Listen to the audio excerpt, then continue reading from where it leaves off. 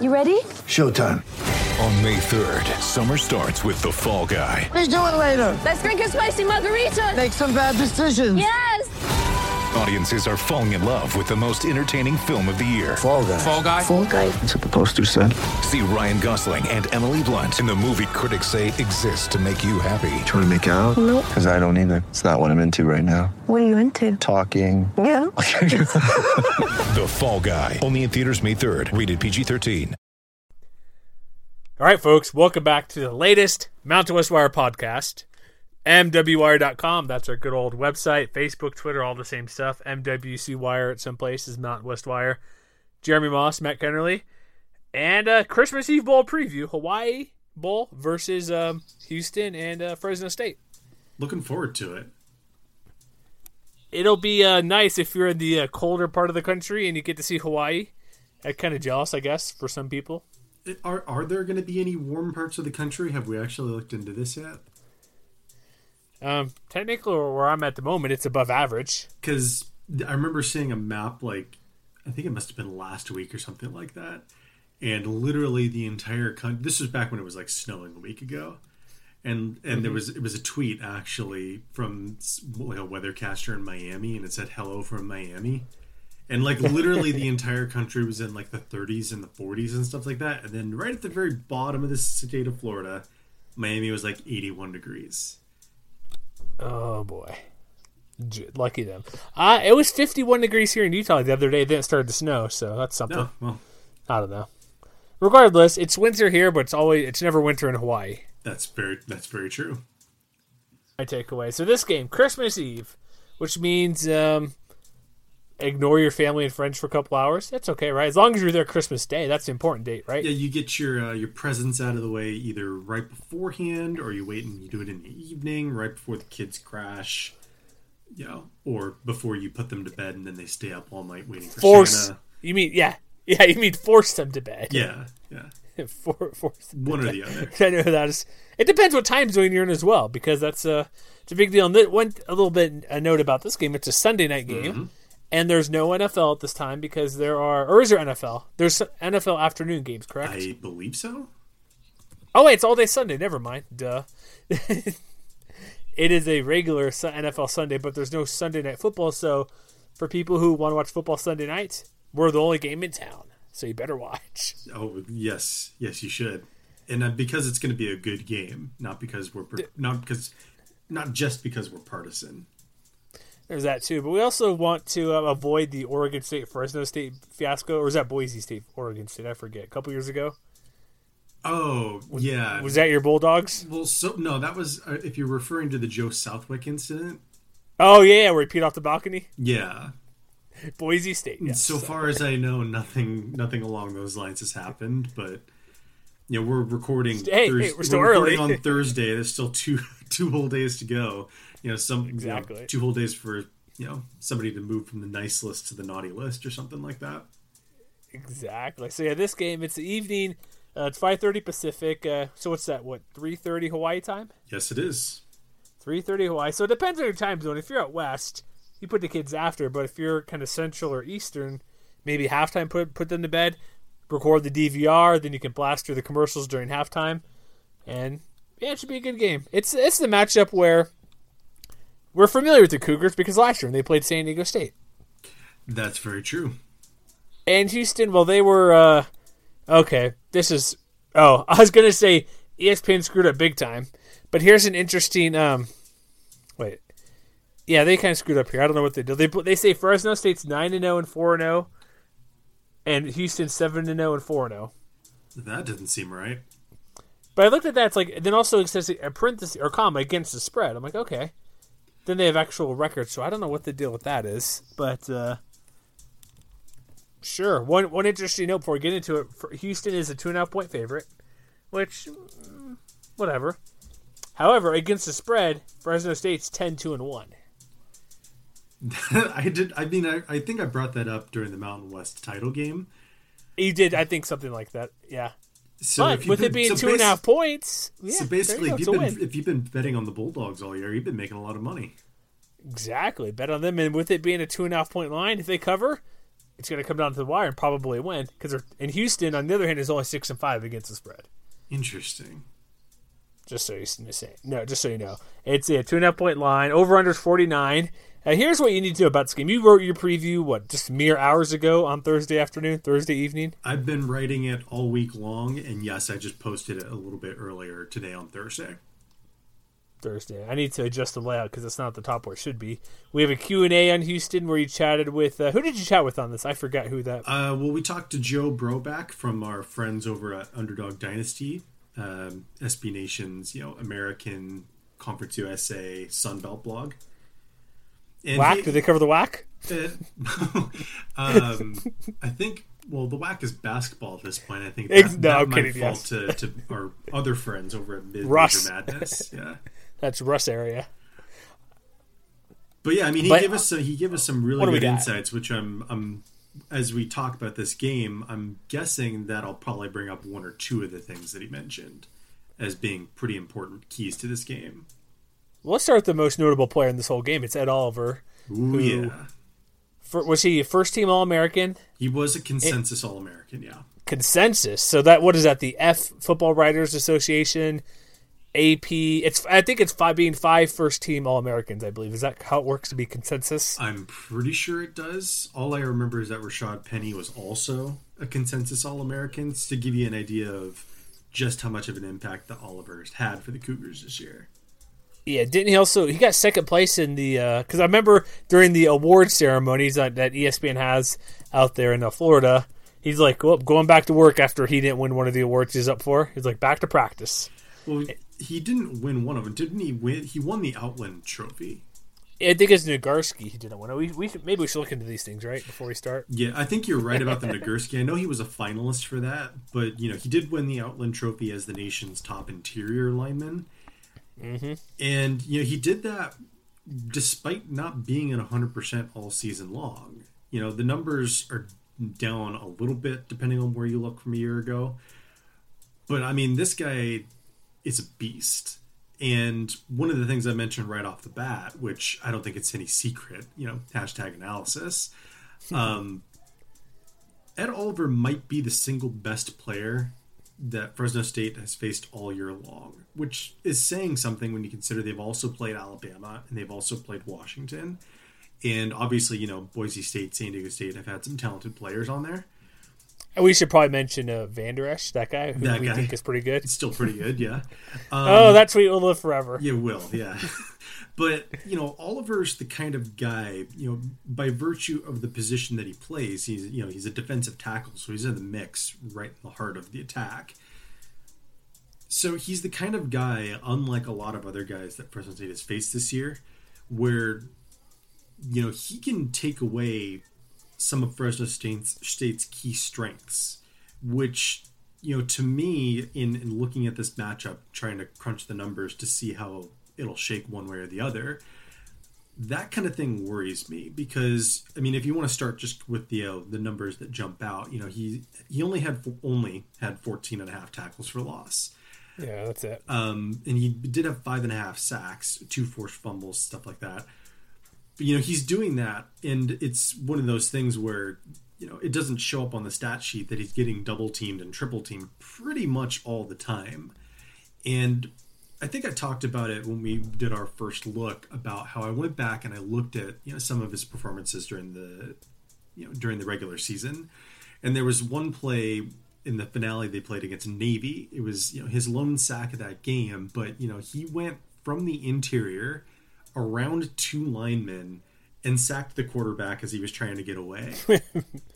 So he's big, he's fast, and he can beat double teams. And one of the things I've talked about a lot this year is the fact that Fresno State's running game, for instance, they've been solid, if not necessarily spectacular. They still rank second in stuff rate, so they never get pushed backwards.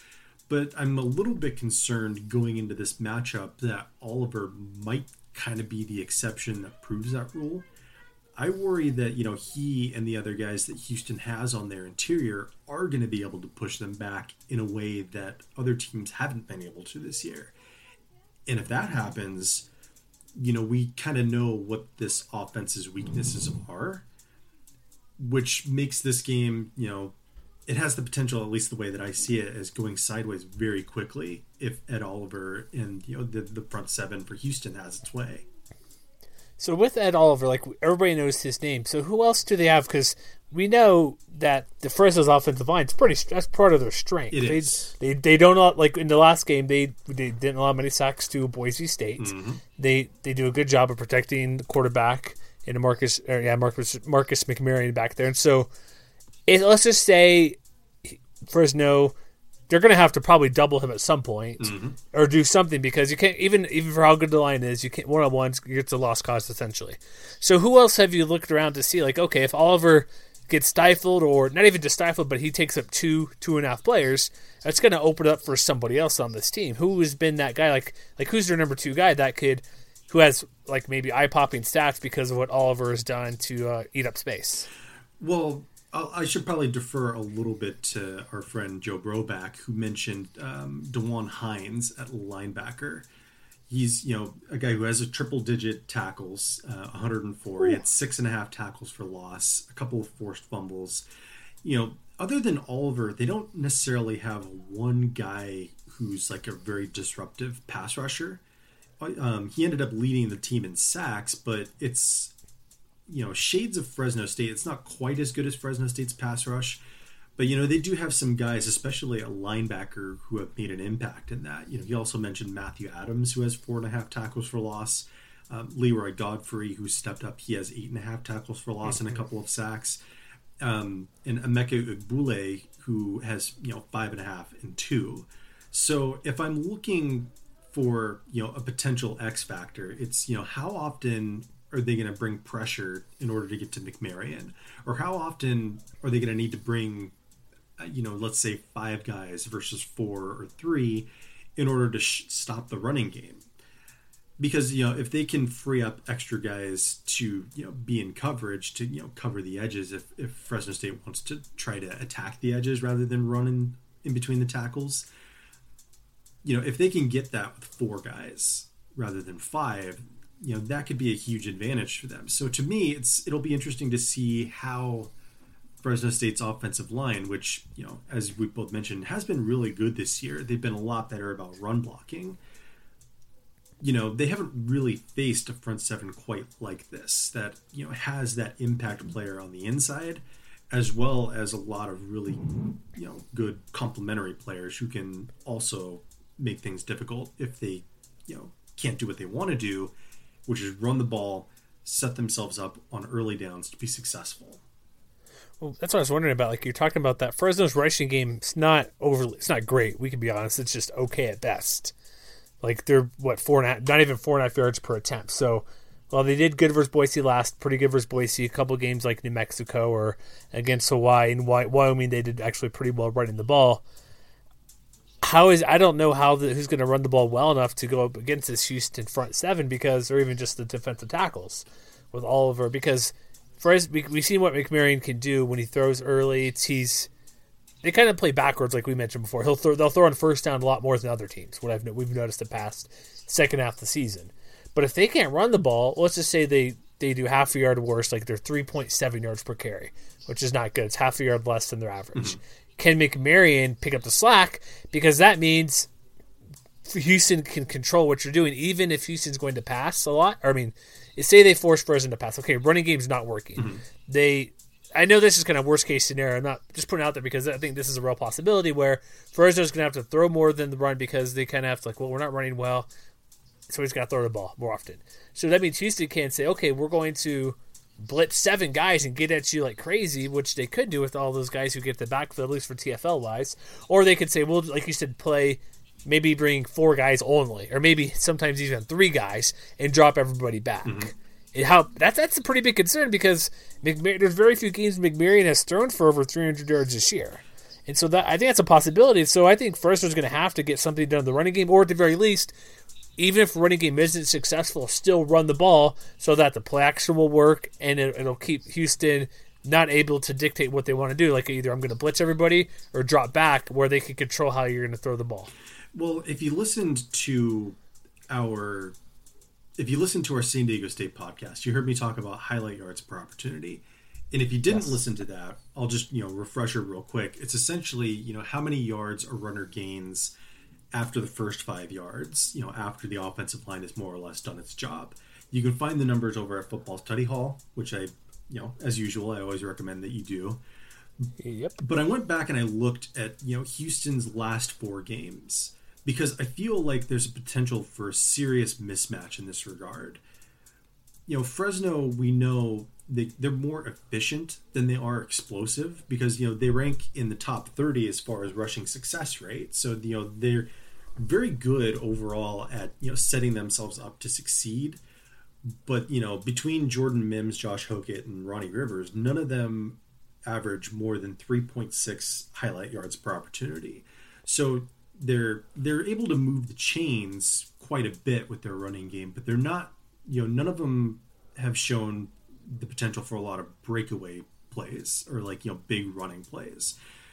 And conversely, what Houston has done in the last 5 games, is they've held their opponents to 3.3 highlight yards per opportunity.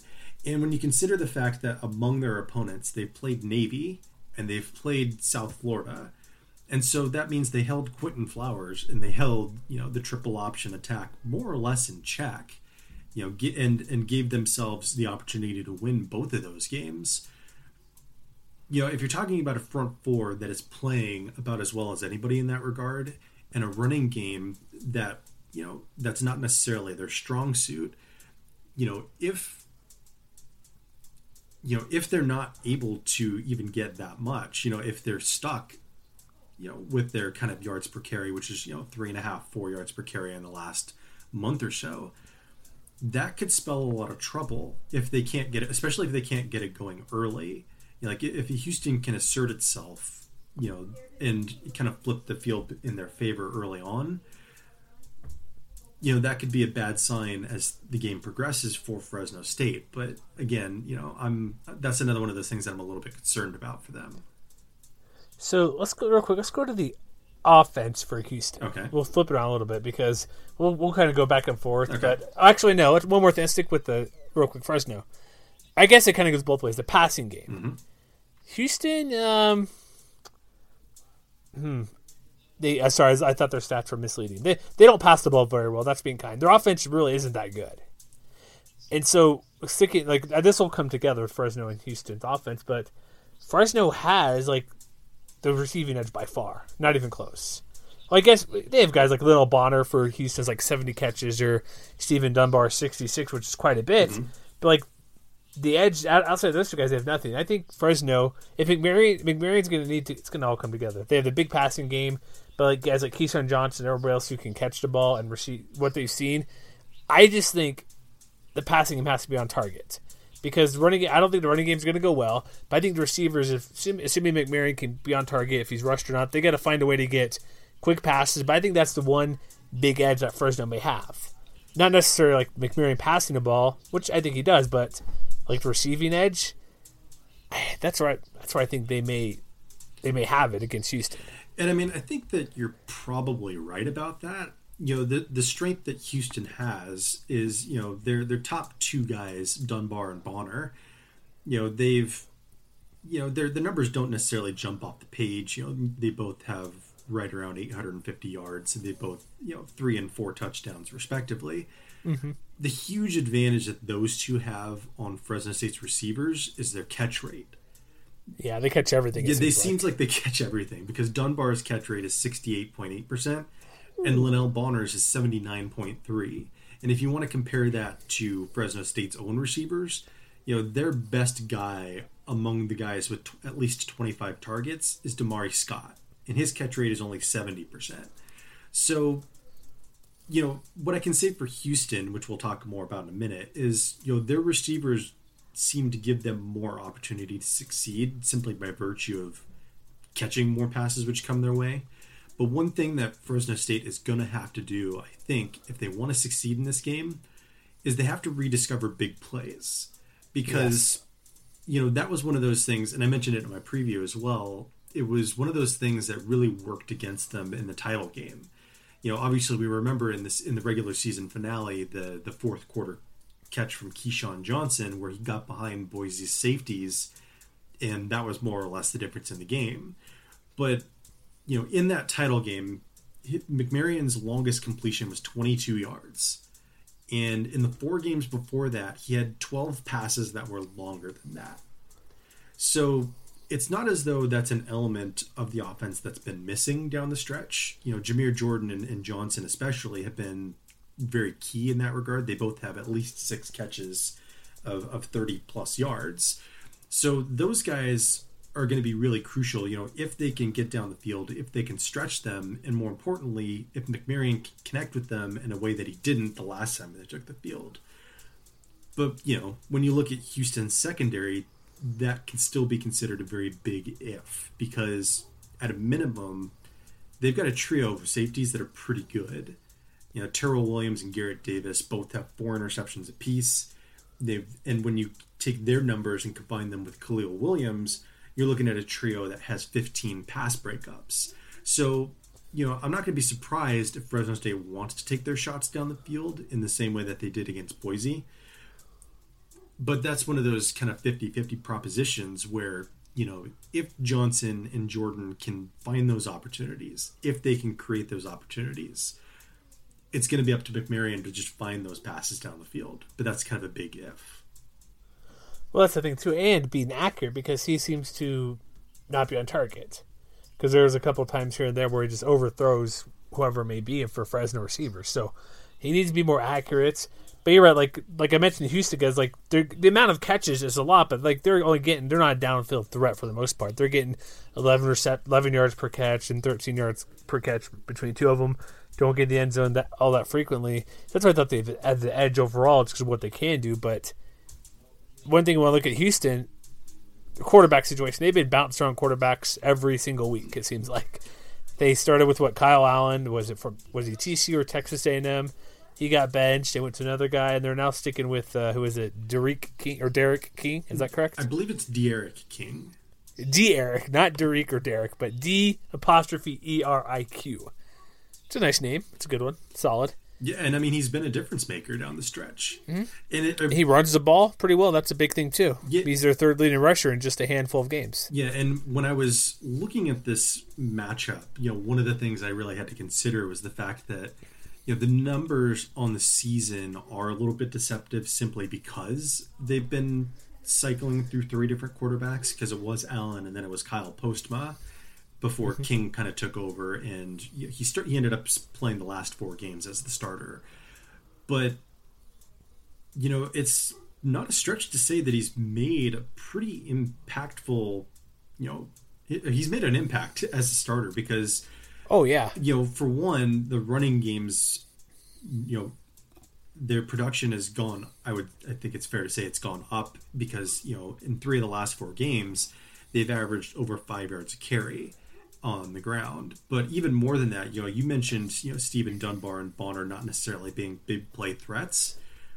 I just want to point out that at least in the last 3 games that they played, between the 2 of them, they have 38 catches. Dunbar has averaged 22 yards a catch. Oh, all right then. There you go. And Bonner's averaged right around 15.5. So on the season, their numbers seem pretty modest, but down the stretch, again, it seems fair to say that, King has made a difference not only with his arm, but with his legs. Yeah, it's true. And they've won 3 of their past 4. They almost upset Memphis. They had a weird loss to Tulane, and they beat South Florida. Yes. So they didn't play him, and they beat Navy, who's pretty good. So the Tulane loss is kind of weird. But looking at what King has done, he's completing just about 70% of his passes. He's after the first game for South Florida, he struggled a bit, but he's ran the ball well. Yeah, that Tulane game he rushed for 141, but 8 touchdowns on his own, or 7 on his own on the ground the past month.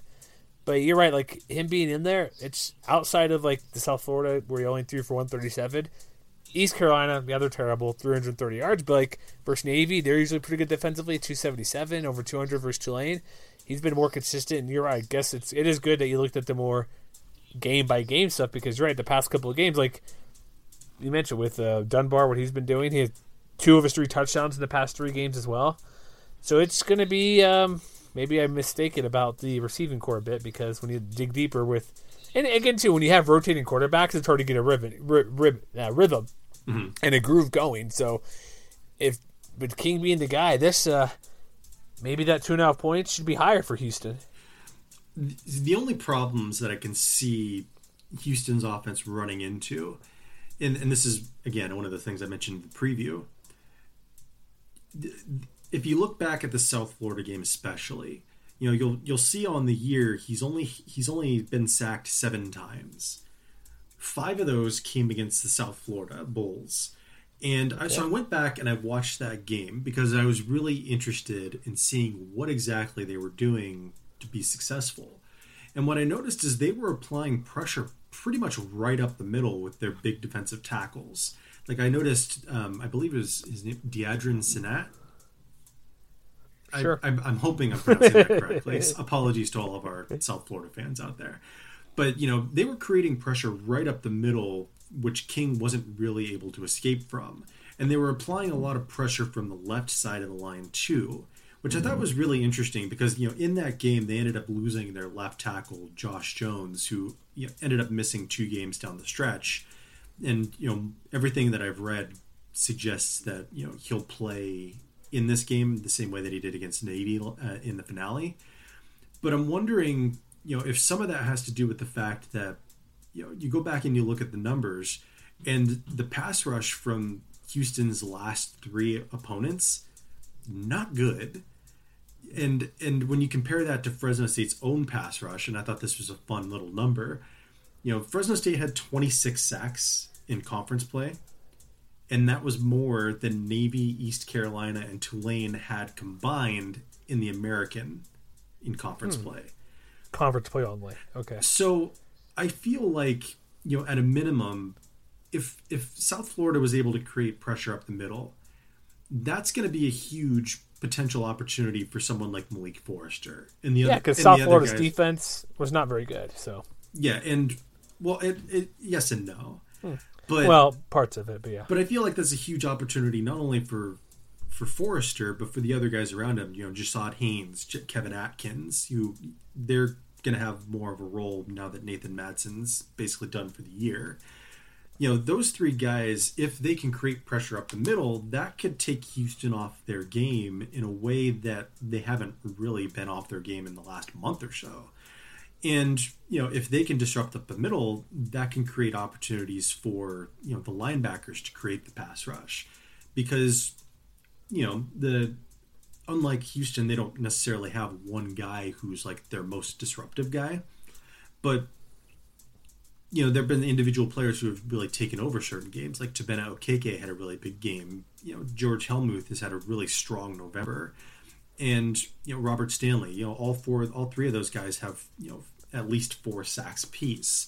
So, and I should also probably throw in Emeka Endo in there too. He also has 4 sacks. So, if they can collapse the pocket in a way that Houston's recent opponents haven't been able to, that's going to pose a problem, I think, for Houston, because as good as they've been on passing downs in particular, and that was another thing I went back and looked at, and the numbers are kind of like, they're super crazy.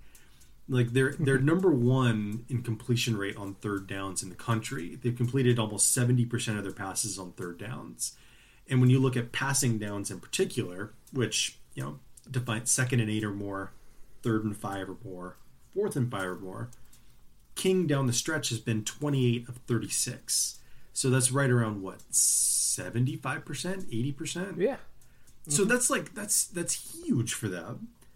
But at the same time, Fresno State's own secondary has been really good in those situations all year long. When you look at passing down success rate, they rank 9th in the country. So while I'm expecting Houston to be able to get the ball to its receivers, I'm not so sure whether or not they're going to be as successful as they have been down the stretch in being able to move the chains, simply because of the fact that that Fresno State's corners, in particular, Jaron Bryant, I think he's played very well down the stretch. It's not a given that Houston's going to have the same amount of success that they have had recently. And if that's the case, if they're not as successful throwing the ball as they have been, that's where this game could really devolve into a defensive fist fight, where it's like, if neither team could run the ball very well, and if both quarterbacks are under siege for 60 minutes, then it comes down to who's going to make a mistake first, I think. True. Now, while you're talking there, I went back to look at who's the best defense Houston's faced. Mm-hmm. And yeah, I part of it, South Florida's numbers are skewed because overtime games and stuff. So when you look at total yards per game, it's not the best. But yards per play, it's basically Fresno and South Florida are both in the top 20. Mm-hmm.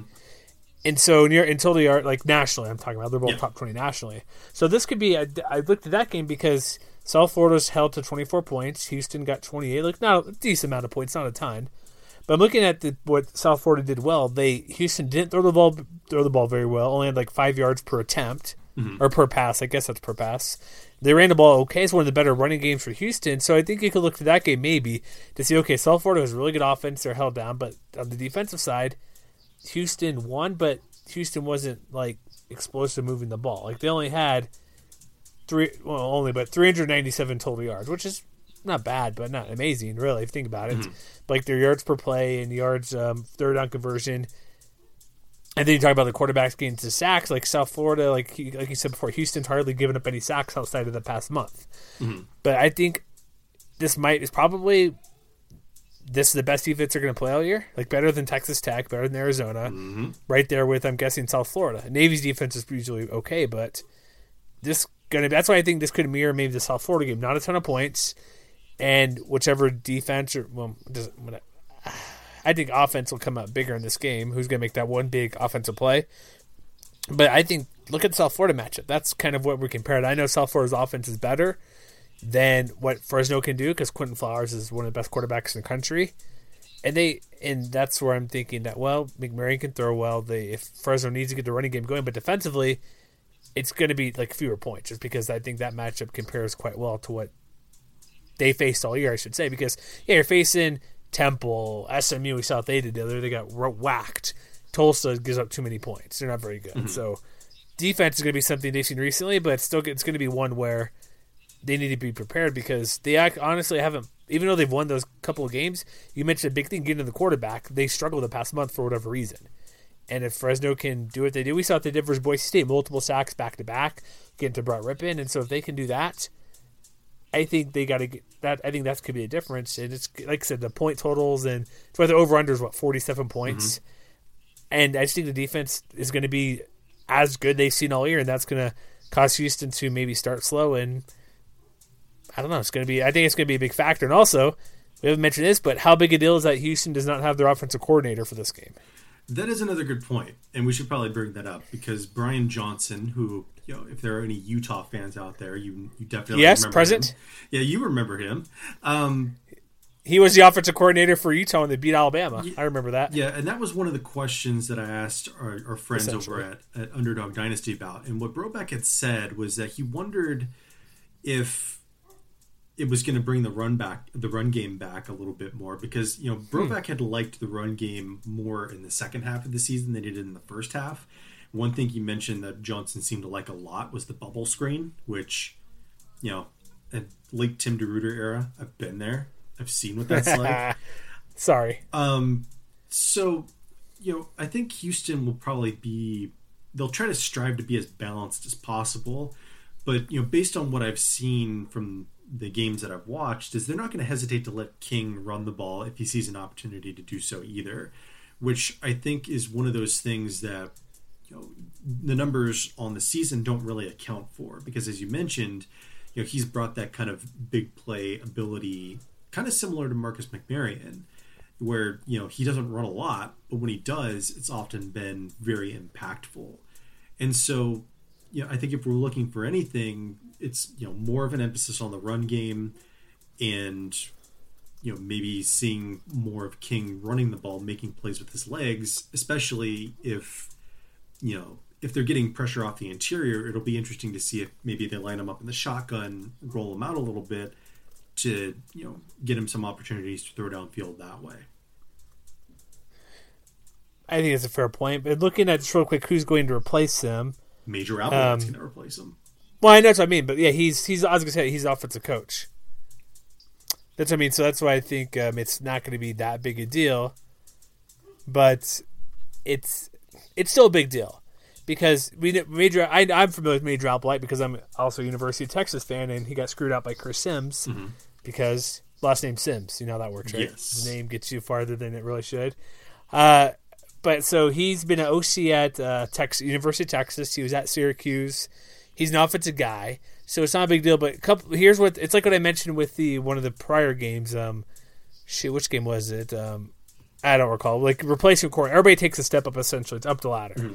It was with I don't remember what game, but it doesn't matter. So they're going to be replaced like by the wide receivers coach, the GA offensive line coach. They're going to go with the wide receivers coach Kenny Gittin will be in the coach's box, and tight ends coach James Casey, and offensive GA will assume bigger roles than passing games. Assume. I don't know if Applewhite calls the plays or not, but basically Kenny Gittin, the wide receivers coach, is going to be the OC for this game. Mm-hmm. And so it could be a difference. I think Applewhite calls the play, so it may not change a ton. But again, like maybe it's with the recap I was talking about the Rams. Every person does a little bit more than they normally do. Where, okay, you're normally the receivers coach, but you got to make the game plan. You're normally the GA, now you got to coach the offensive line plus your other duties. And so it all adds up where you're just doing a little bit more than normal. And maybe that, because I think these teams are fairly even. Overall, there's advantages, like we mentioned, defensive line for Houston, Ed Oliver, compared to, like, say, I think Fresno's receivers have an edge up over Houston's receiver for the most part. Quarterback play, probably McMarion a little bit, maybe. The other guy can run, though, so the King can run. Mm-hmm. And so maybe this could be the edge or the difference where these guys perform well, they do their thing, or it could be an area where they're just not in their normal comfort zone because guys in the box, has that guy been in the box all season? I don't know. If he hasn't, that's a completely different look for a game. And so that could be something where just one of those small details where it just makes everybody a little more tense, just a little bit just different enough where it could cause a little hiccup here and there. Yeah, and I mean, I think that, if I'm a Fresno State fan and I'm thinking that Houston's going to want to run the ball more, that I think is a point in Fresno State's favor because, no secret, the Bulldogs have been really good at stopping the run game pretty much all season long. And when you look at, not only, outside of King, if you look at, Houston's duo, Mulba Carr and Duke Catalon, I mean, they've been okay down the stretch. Like, neither of them did much in the finale against Navy, and Duke Catalon only had 2 carries in the loss against Tulane. They both had pretty good games against South Florida, oddly enough. But, this isn't exactly a running unit that has covered itself in glory down the stretch. And when you compare that to what Fresno State's been able to do up front, again, I think this is a point where Forrester, again, figures to factor heavily one way or the other. Because if they want to run inside, they're going to have a lot of trouble doing that, I think. So we've gone quite lengthy in this bowl matchup. Our other matchups have been. I'm just saying we're at 38 minutes here compared to other ones. This is. Well, I mean, there's not a lot of potato talk in this one. We can make it. we can talk Robert Kekalula if we want to, but we're not going to. We can talk pineapple. Your favorite pineapple? Sure. Do you like pineapple? I do like pineapple. All right, we agree on a fruit of some sort eventually. Thank you, right? Thank you for listening to Mountain West Wire, your number 1 podcast for pineapple talk. I think we're number 3 because we only talked about 5 seconds on pineapple, so I'm good with that. Okay, but so let's get to prediction time because we've discussed at length of these two teams because this is. Let me ask you this: do you think this is the best bowl matchup in the conference that we have? I do. I mean, I think. Would you real quick? Would you have said this before Boise, Oregon, going into it? I would have, yeah. Okay, why is that? I mean, this matchup, and I wrote about this in my preview article. Houston and Fresno State, like Boise and Fresno State, very similar. In more ways than one. They both, had to deal with a quarterback issue. They both win with defense. They both have, had some pretty substantial upsets this year.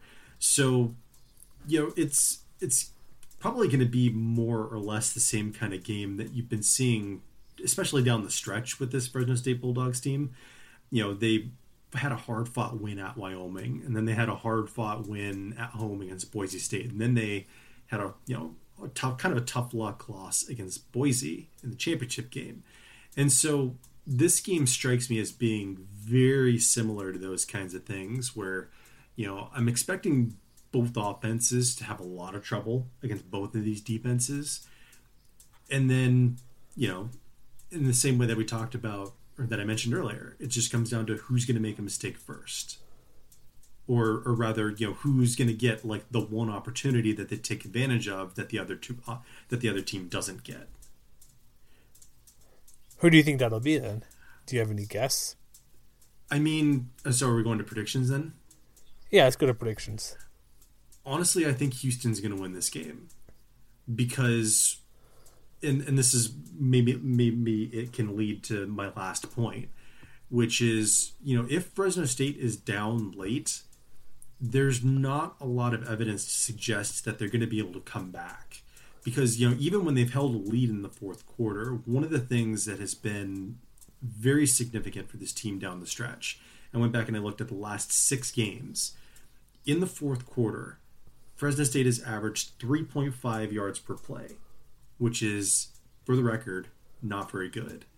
And if No. And if you take out that 81-yard touchdown that Keyshawn Johnson had in the finale, that number drops to 2.7. It is bad. And, everybody, I think, bears some accountability for that. But, I think it's going to come down to whether Marcus McMaryion can lead a comeback at some point. And for as much as we've talked about the fact that he's been not very good on third downs this year, do you realize that he's actually been slightly better on third downs than he's been in the fourth quarter of games? Well, now, that's something. So I'm going to throw these numbers out there because if Fresno State is down 4 or down 7 going into the fourth quarter, I want you all to keep this in mind. 64 attempts, 28 completions. That's a 43.8% completion rate. 1 touchdown, 3 interceptions, quarterback rating of 81.92. And I went back and I looked at every single group of 5 quarterback that has thrown at least 40 passes in the fourth quarters of games this year. There are 63 of those guys. Only 2 have had worse quarterback ratings in the fourth quarter than McMaryion. Who are they? So they are Jack Milas from Ball State and George Bullis from Kent State. Okay. Maction. Or lack thereof in that case. Yes. What's the opposite of Maction? Yeah, that's a good question. So I mean, I'm thinking, the defense is it's going to do its part. I think that's a pretty fair assumption, or pretty fair prediction, I'd say. Yeah. But I have a lot of questions about whether the offense is going to be able to do its part, and if it's sputtering all game long, and they're down late, and they need a touchdown against this Houston defense. I haven't really seen much of anything down the stretch to suggest that they're going to be able to get it. So I think it's going to be a close game. It wouldn't surprise me if Fresno State is able to get a lead and win by a field goal or something like that. But ultimately, I think Houston's going to be able to do enough on offense, to keep Fresno State at bay. So it's probably going to be close. It's probably going to be a little bit ugly at times. But I do expect the Cougars to win, and I have a final score of 20-13. So you're going against your own Bulldogs. Yes. How many times have you picked against Fresno State this year? Well, let's see. Are you doing this on purpose because they win when you pick against them? I picked against them in the title. I picked them in the title game. Let's not forget You that. did. You were. I also picked them against Wyoming. Okay. I don't know. I just think Ed Oliver's a really big deal. He's going to be a difference maker in this game, as he has been basically every single game this year. Mm-hmm. I would say, I see competition has been about the same. I could say maybe a little bit more for Houston, but then again, they played Alabama and Washington. Fresno did. Yeah. So, but that was also when they weren't playing McMaryion; they were playing Chase and Virgil at those points. So those don't really count, in my opinion, too much. Just because that's months ago. Jeez, we're in December. That was back in September, eons ago. Here's what I think. I think Fresno get chokes. I don't really trust this Houston offense, even with the new quarterback in there. Okay. And I know the receivers have played as well as they have the past 3 weeks, but they lose to Tulane, which is weird. I don't know. I just think it'll be a low scoring game. I think Fresno will pull it out. I think McMaryion will have something going this game because here's the thing, too. When they played Hawaii, was it at Hawaii this year? It was. This is their second time, correct? Yes. So I think that legitimately has a little bit edge for them because I know it's a bowl game. You have fun stuff, but it's also a football game. You're there to play football. Fresno's already been to Hawaii this year. They already know what it's about. You still want to have fun because, it's still Hawaii. Mm-hmm. But I'm wondering, and I'm nitpicking, I'm looking for something here, but there's an edge where maybe Houston has a bit more fun. Not like they just want to hang out at the beach a bit more. They all visit Pearl Harbor. They'll do all sorts of things, as Fresno did as well, because I saw them tweet again the other day or maybe it's today, about them visiting Pearl Harbor this time around. They've been to Hawaii. They're not going to care as much as she's like, oh, we're in Hawaii. This is cool. We're going to go to the beach. We're going to do this. We're going to go be a tourist, essentially. Which, I think that's a big deal, and that could be something that gives Fresno an edge. Mm-hmm. So I'm going to go Fresno. I'm going low scoring as well, but I'm going 20-17 Fresno State. Okay. I'm picking the Bulldogs, and why not? And if you'd like to know what the advanced numbers say, I guess the number fire and team rankings, let me fire that up for you real quick. It was a close one. Well, while you're looking that up, I'll just point out what Football Study Hall has. What do they got? It's more or less 50-50. They give Fresno State a 51% chance to win with a projected score of 26.6 to 26.1. Wow. Yeah, it is dead even. Here is what number fire in ESPN FPI. FPI, basically the same as Football Study Hall, 51.2 towards Fresno. And then you have down here the Pick Center, TeamRankings.com, Houston winning 26.4 to 23.8. Number fire, dead heat, like less than a point, 21.4 to 20.6. It's going to be a fun game to watch one way or the other. And here's one difference I say. The the defense, I know Houston's played a few more explosive defenses this year, like South Florida, but they held them pretty low. Points allowed per game, 17 for Fresno, 23 for Houston. Mm-hmm. So there's that, and then they score about the same amount of points per game, 26 for Fresno, 28 for Houston. So, but I'm going low scoring, because I think both defenses will have a big game. My main key, Fresno needs to limit sacks and TFLs by Oliver and anybody else, and I think and get to the quarterback. And I think they can hold him in check for an amount of rushing yards he wants to get. But I think that's a big deal. The offensive line. I know, sorry, I switched around. What am I doing there? Sorry. Two different things there. Apologies. No, I just think, like, if they can somehow keep Ed Oliver to have just an average game, that's how they'll do it. Yeah, I'm really hoping I don't get Margus Hunt flashbacks in this game. Uh-oh. Well, we'll see what happens, but I think that's it. We've talked plenty about this game. We talked more in this bowl game than others, so that's good, right? Yeah, let's go ahead and wrap it up. So, Christmas Eve. Avoid your family. Leave them alone. Don't just give them a hug goodnight and say goodnight, folks. I'm watching football on Christmas Eve, Sunday night. Maybe do something nice for them in advance to enable yourself to watch this game. That's a good point. I was just going to get there. Oh, okay. Sorry, I was handed a early Christmas present, so I better be nice on Christmas Eve. All right. So, yeah, no, I'm kidding. Like, you know what I'm talking about. Like, that's what you got to do. You got to build up, like, okay, the game's in the evening. Have an early dinner or a late dinner. You're on the West Coast. Have a late dinner like at 9 o'clock on Christmas Eve. I don't know. Do something. I have a Christmas party during the day with my family, an extended family. Go hang out with them. Do something very nice. If you have to, here's a good idea. Because people have kids and everything. Very few people, at least maybe it's just me. They don't wrap presents until the night before, essentially. Oh no! We're already done here. I'm saying most people. Maybe it's just me I'm saying. That's my plan tonight here on Thursday. I got to go wrap some presents here for the kids. But what I'm saying is a lot of people are procrastinators, right? Mm-hmm. So you pause the game, you record the game. Maybe watch it while you're wrapping presents, right? That also works. There you go. That's usually late at night, but just find a way to watch the game because I think that this game's going to be pretty exciting. Yes, it will. It may not be a shootout, but if you like the Boise State games and Fresno State games, it's probably going to mimic that. Definitely. With that being said, that's the show for tonight. Thank you for listening. MWWire.com, that's the website. Tell a friend. I haven't seen any retweets of the podcast, so I'm kind of concerned about that, folks.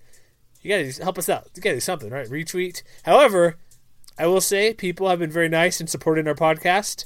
We have a link on our Blog Talk Radio page about random sponsors we have. Like Sling TV. Hey, if you want the Pac-12 Network, we got that. If you want to save money through ebates.com, you can get $5 for doing that. A lot of people have been signing up for random stuff on there. We appreciate that. If you want tickets, StubHub, or not StubHub, sorry. Scratch that. SeatGeek is what we have. I mean, StubHub is fine, but we get money from SeatGeek. Yeah, that's the thing. Yeah. Go there instead. Sorry, I don't know why I said that, but yeah, just check them out. That's cool. We've had a lot of people help us out there, so that's appreciative. But the most important thing, you listen to the podcast, you have a good time watching football, and happy holidays and Merry Christmas, and we'll see you sometime next week for a recap on all these bowl games, folks.